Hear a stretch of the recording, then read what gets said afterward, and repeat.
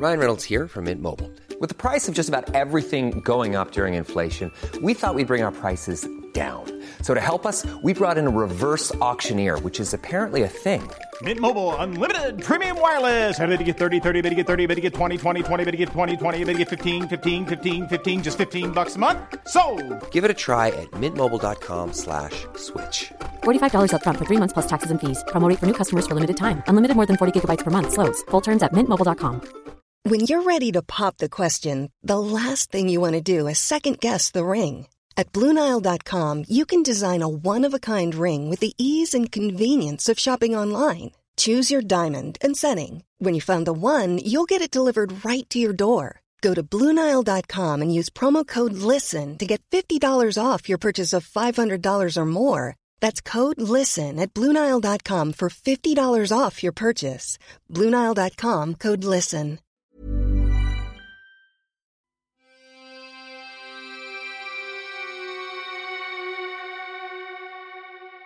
Welcome to Murder Mile, a true crime podcast, an audio-guided walk of London's most notorious and often forgotten murder cases, all set within 1 square mile of the West End.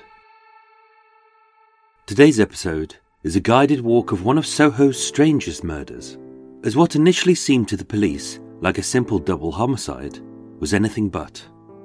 And to those who made money from crime, it would typify how fragile life as a gangster can be. Murder Mile contains vivid descriptions, which may not be suitable for those of a sensitive disposition, as well as photos, videos and maps, which accompany this series, so that, no matter where you listen to this podcast, you'll feel like you're actually there. My name is Michael, I am your tour guide, and this is Murder Mile.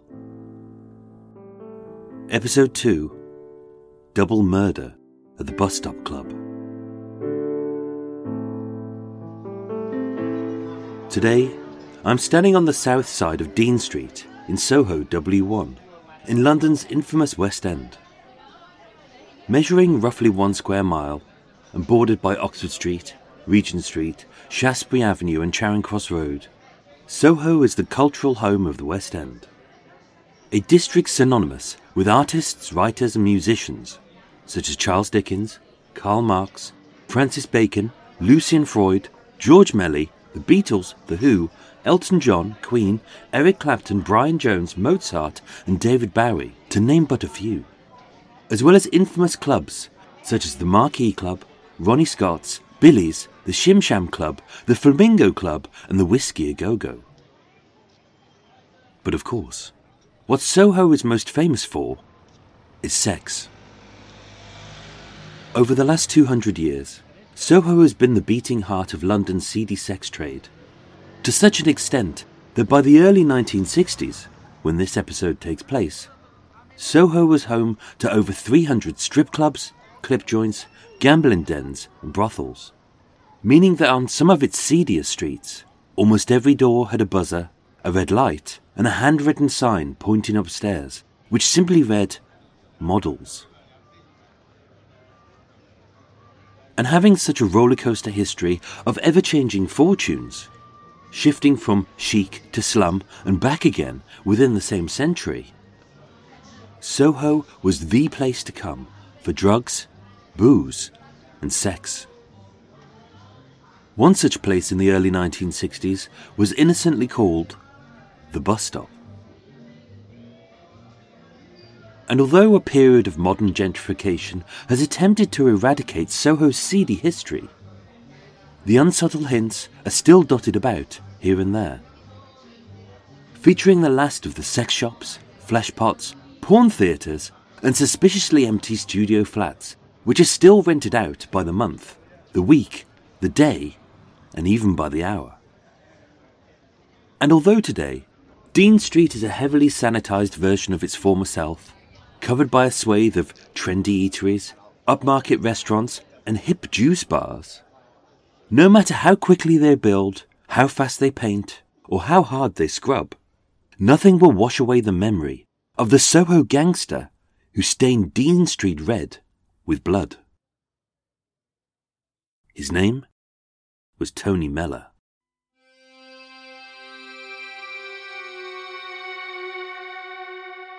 Italian-born, but raised in Croydon, South London, 37-year-old Antonio Benedetto Mella, known locally as Big Tony, was, as his name would suggest, tall, well-built, and muscular. He sparred with the infamous enforcer for the Richardson gang, Mad Frankie Fraser, and was feared and respected. Although in his youth, he was regarded as a half-decent boxer with some ability, he lacked the technique, the courage, and the aptitude to go professional. Tony Mella was nothing more than a dirty fighter, who shunned the rules, shirked his morals, and always hit below the belt. Inside the ring, he was undisciplined, violent, and dangerous. But outside, on Soho's seedy streets, Tony Mella was tough, rough, and nasty, as well as easily one of the best and dirtiest street fighters around, a skill which would come in handy, as Tony Mella ruffled feathers and reneged on deals.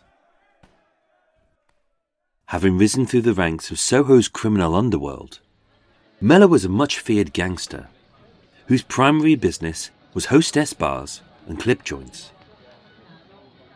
Commonly known as near-beer clubs, clip joints are a grey area of the extortion racket, where customers are lured into sleazy off-street sex clubs that are hidden in dark-lit basements, with the promise of nude girls, cold beers, and maybe a little something extra with a lady.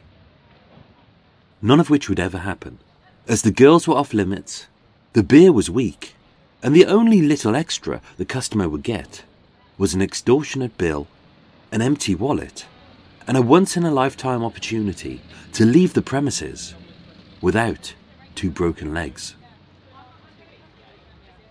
In the West End alone, Tony Mella, who it is said didn't have an honest bone in his body, owned over 30 clip joints, as he skirted the law, making a very tidy profit for himself, and never once giving a single thought for anyone else but himself. One such club, owned by Tony Mella, was at 48 Dean Street. Having procured the 3-story premises from its slightly scared owner, using a fistful of notes, but mostly his fists.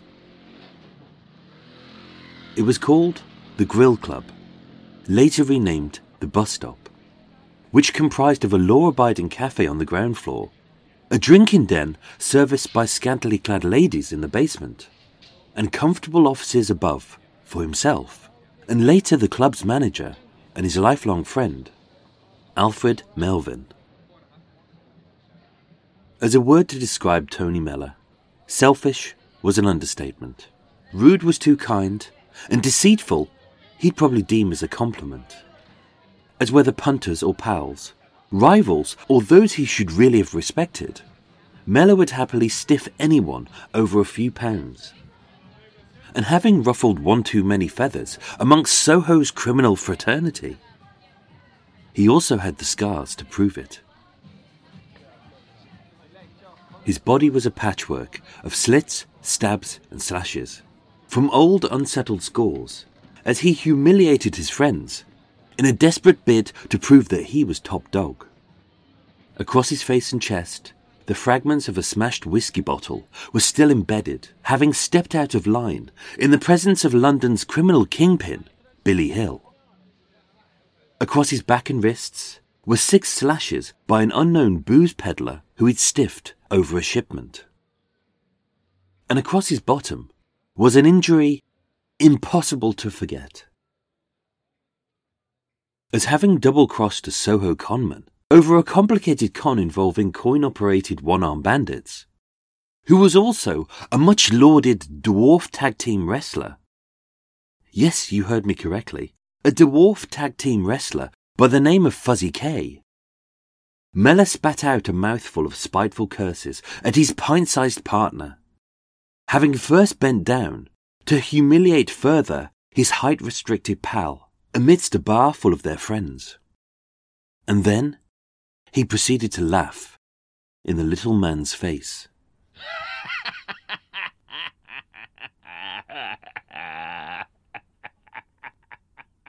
Fuzzy K, being barely 4 foot 2 inches tall, but a sturdily built, tough guy who could easily handle himself in or out of the ring, slashed Mellor across the bottom with a very sharp bayonet, scoring each buttock with long bloody lines, like his arse was a noughts and crosses board.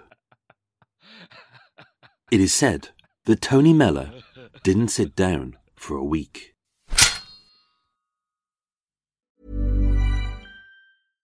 Flexibility is great. That's why there's yoga. Flexibility for your insurance coverage is great too. That's why there's United Healthcare Insurance Plans. Underwritten by Golden Rule Insurance Company, United Healthcare Insurance Plans offer flexible, budget-friendly coverage for medical, vision, dental, and more. One of these plans may be right for you if you're, say, between jobs, coming off your parents' plan, turning a side hustle into a full hustle, or even missed open enrollment. Want more flexibility? Find out more about United Healthcare Insurance Plans at uh1.com. Hey, I'm Ryan Reynolds. At Mint Mobile, we like to do the opposite of what Big Wireless does. They charge you a lot, we charge you a little. So naturally, when they announced they'd be raising their prices due to inflation, we decided to deflate our prices due to not hating you.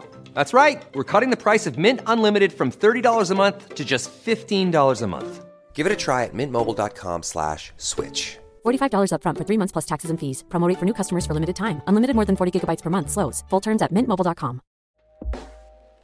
Hey everyone, I've been on the go recently. Phoenix, Kansas City, Chicago. If you're like me and have a home but aren't always at home, you have an Airbnb.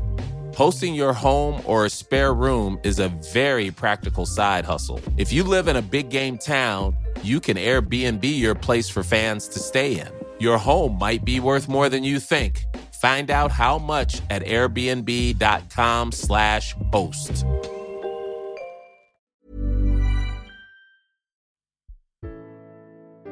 And yet, being big, brash, and bull-headed, he didn't learn his lesson.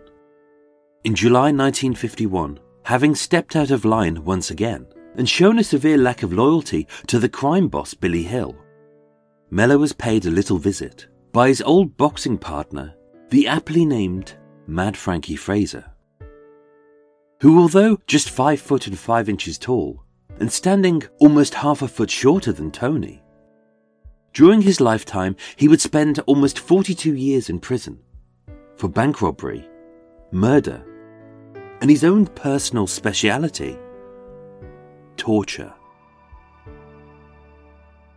Pinning Mellor to the floor of his flat in Old Street, Mad Frankie Fraser pulled out his trusty flick knife, clicked open the 4-inch blade, and set about hacking and slashing at Mellor's flesh like a man possessed. During the attack, Mellor lost 4 pints of blood and a rather nice suit to boot. But did he die? No. He could have. He should have. But he didn't. Mad Frankie Fraser was a professional. And besides, this wasn't a murder. This was a message. A blunt calling card that said, cross over the line again and you're dead. After a few days in Whitechapel Hospital, his sliced-up torso held together by a few dozen stitches, Mellor was out. But not before he'd claimed to the trashy tabloid newspapers that he'd been set upon by 6 rivals, who'd held him down and had cut him over 100 times.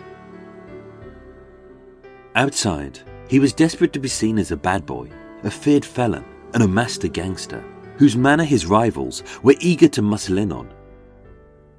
But inside, he was scared for his life. Tony Mellor needed a bodyguard. He needed protection. And so he turned to the one man he knew he could trust. An old pal from his boxing days in Mile End Arena, Alfred Melvin. Alfred Melvin, known simply as Big Alf to his friends, was a gentle giant, 6 foot tall and half as wide, with a boxer's broken face and a soft heart in a hard frame, who could silence a room simply by walking in, who could settle a debt with a firm hand on a nervous shoulder, and who could pacify a problem punter just by giving them a look. And yet, Big Alf always had a smile, a whistle and a song. And what he couldn't solve with his fists, he could overcome with his sheer size and his charm. Being more than a decade older than Tony Mellor, Alfred Melvin's boxing days were most definitely over. Not only owing to far too many knocks to his head, cracks to his ribs, and a waistline which could no longer be described as fighting fit, but with his heart no longer being into boxing, Big Alf had set himself up as a florist. And although a life with his beloved wife, surrounded by roses, tulips and pansies, was a far cry from the exciting world of being a semi-professional pugilist, it was safe, calm, and best of all, it paid the bills. Or it did, for a while at least. But around the time that Mad Frankie Fraser was using Tony Mellor's chest as a cutting board, Big Alf's floristry shop was struggling financially, and he needed money fast. 1 week later, Alfred Melvin was hired as the personal bodyguard of Tony Mellor. It was a job he would hate, a job he would resent, and a job he would live to regret. As having failed to learn his lesson, and now feeling he'd got a hulking great friend to protect him, Mellor continued being the bastard he always was. Sly, rude, crude, and obnoxious. A discourteous man with no manners, morals, or sense of respect. As all the while, the ever-loyal Big Alf was watching his back. 10 years later, by the end of 1962, with money even tighter, and his florist shop having gone out of business, Alfred Melvin was still working to Tony Mellor as his bodyguard, but also as the club's manager, and so he thought, his partner.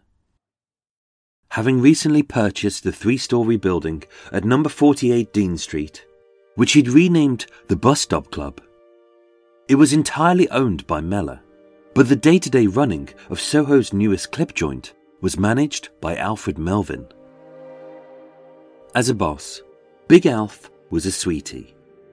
Polite, proud and punctual, with a swift sharp right hook to any drunken punter who dare manhandle his dancing girls, many of whom had come to London on the promise of a glittering West End career as a dancer, having been duped into giving a personal audition on the second-floor casting couch to Tony Mellor.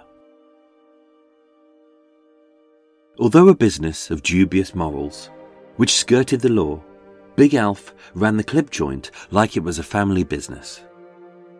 Everyone was looked after, everyone was cared for, and everyone was paid on time, even if the money came from Alf's own pocket, none of which he could really afford. By January 1963, just a few short months since the bus stop's launch, with the often absent Tony Mellor reneging on deals, shafting suppliers, and siphoning off cash from his club to live a lavish lifestyle of a big-time gangster. And even though the club was in profit, Big Alf was £300 down. £300, which is just shy of £5,000 in today's money. Maybe that's not a huge fortune, but for a man with a wife, kids, a house, and a history of bad debts, it was enough to cripple Alf. And yet, along with every other promise that Tony Mellor had made to his friend, the promise to pay him all the money back, the promise of a partnership in the business, and the promise of a share of the club's profits, and as much as big-hearted Alfred Melville believed that he would, Tony Mellor never kept his promises.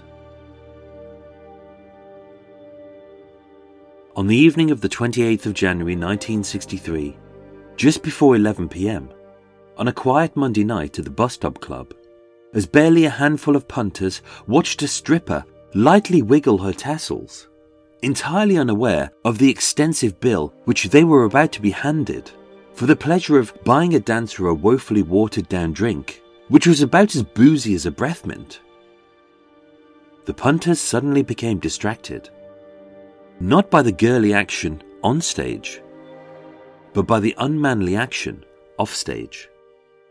as with voices raised, chests inflated, and tempers flared, Big Alf bid the bullet and demanded his money. The club fell silent. And slowly, amidst a deafening silence in the seedy basement of 48 Dean Street, Tony Mellor began to laugh. Not jokingly, not warmly, not even naturally, but sinisterly, savagely, and spitefully, right back in his friend's face. It was almost as if the last 12 years had never happened. Being stitched with a whiskey bottle by Billy Hill, being crisscrossed across the buttocks by Fuzzy K, the dwarf wrestler, and having his chest sliced apart by Mad Frankie Fraser and his trusty flick knife. It was never repeated what Tony Mellor said to Alfred Melvin that night. But by those who heard it, all agreed it was classic Tony Mellor. Rude, spiteful, and humiliating.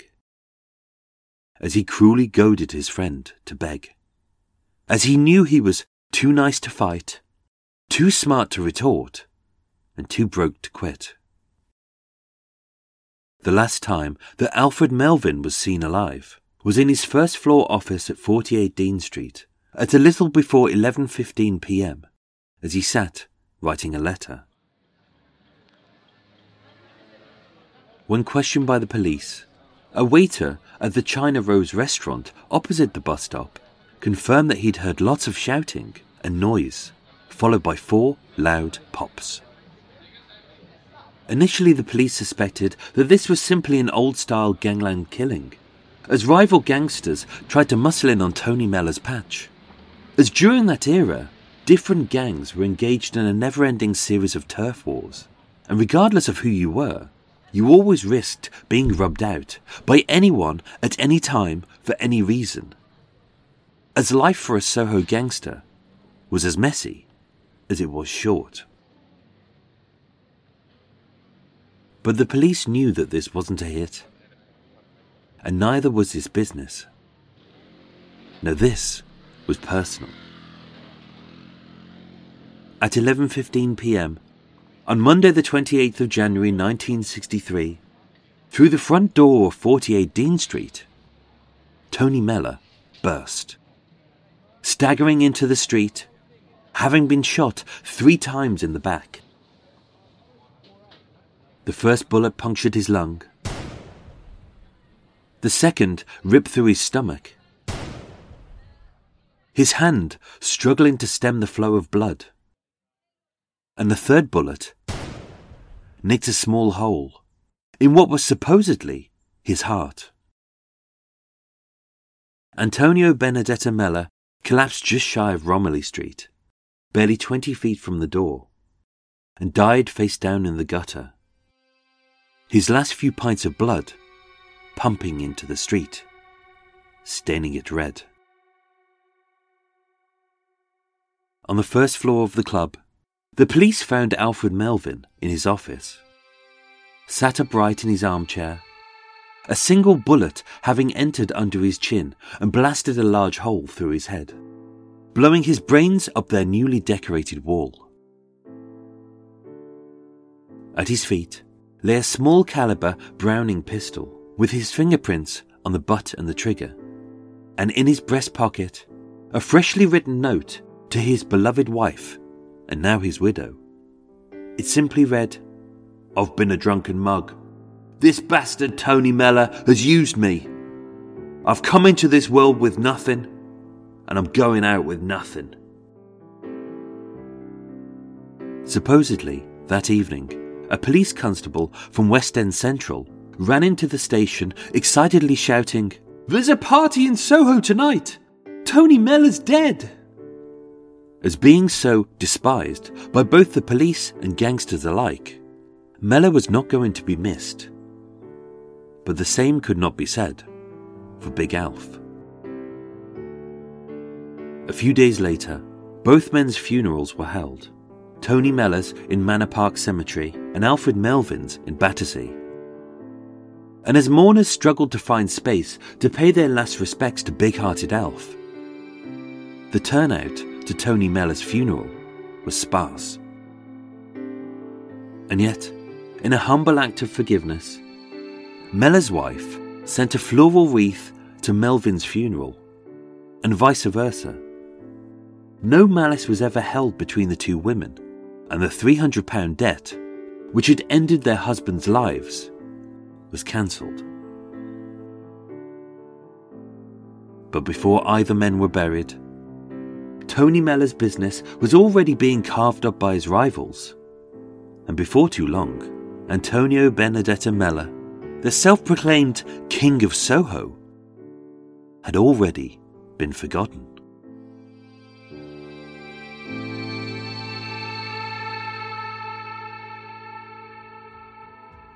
Ladies and gentlemen, thank you so much for listening to Murder Mile. If you enjoyed this episode, please do rate us and subscribe to the Murder Mile podcast on iTunes, and also like us and share us with your friends. And if you're in London, why not take part in Murder Mile Walk?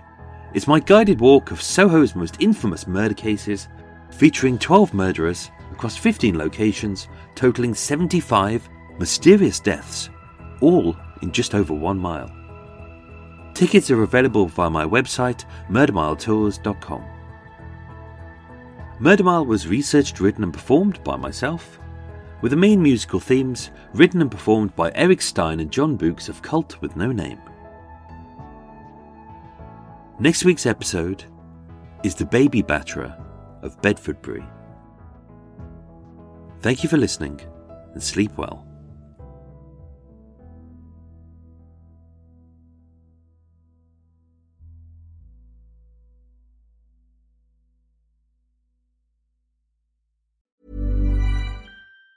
Tired of ads barging into your favorite news podcasts? Good news. Ad-free listening is available on Amazon Music for all the music plus top podcasts included with your Prime membership. Stay up to date on everything newsworthy by downloading the Amazon Music app for free or go to amazon.com/news ad free. That's amazon.com/news ad free to catch up on the latest episodes without the ads.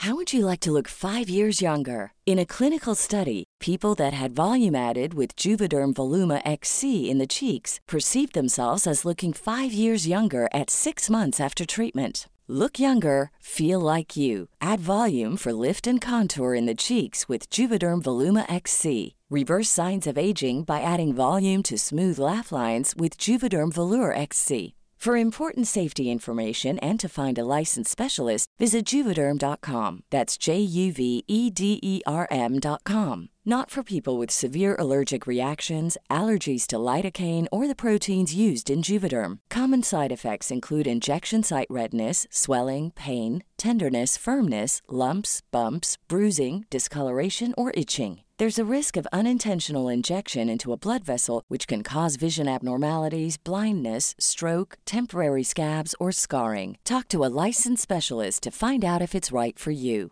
Ruby Franke was known by millions as a very tough mom. That's exactly the way she wanted it. The social media star amassed a huge following of supporters and detractors alike, preaching the values of strict discipline. But you'll learn in a new podcast available exclusively on Wondery Plus how the small empire built by this momfluencer crumbled the moment her 12-year-old son escaped their home and called 911. Wondery and Law and Crime bring you the new podcast, The Rise and Fall of Ruby Franke, which explores the allegations of starvation, torture, and emotional abuse leveled against Franke and her business partner, Jodi Hildebrandt. Learn about the family's path to stardom, the depravity investigators uncovered inside the home, and hear in-depth analysis of the ongoing criminal trial. Listen to The Rise and Fall of Ruby Franke exclusively and ad-free on Wondery Plus. Join Wondery Plus in the Wondery app or on Apple Podcasts.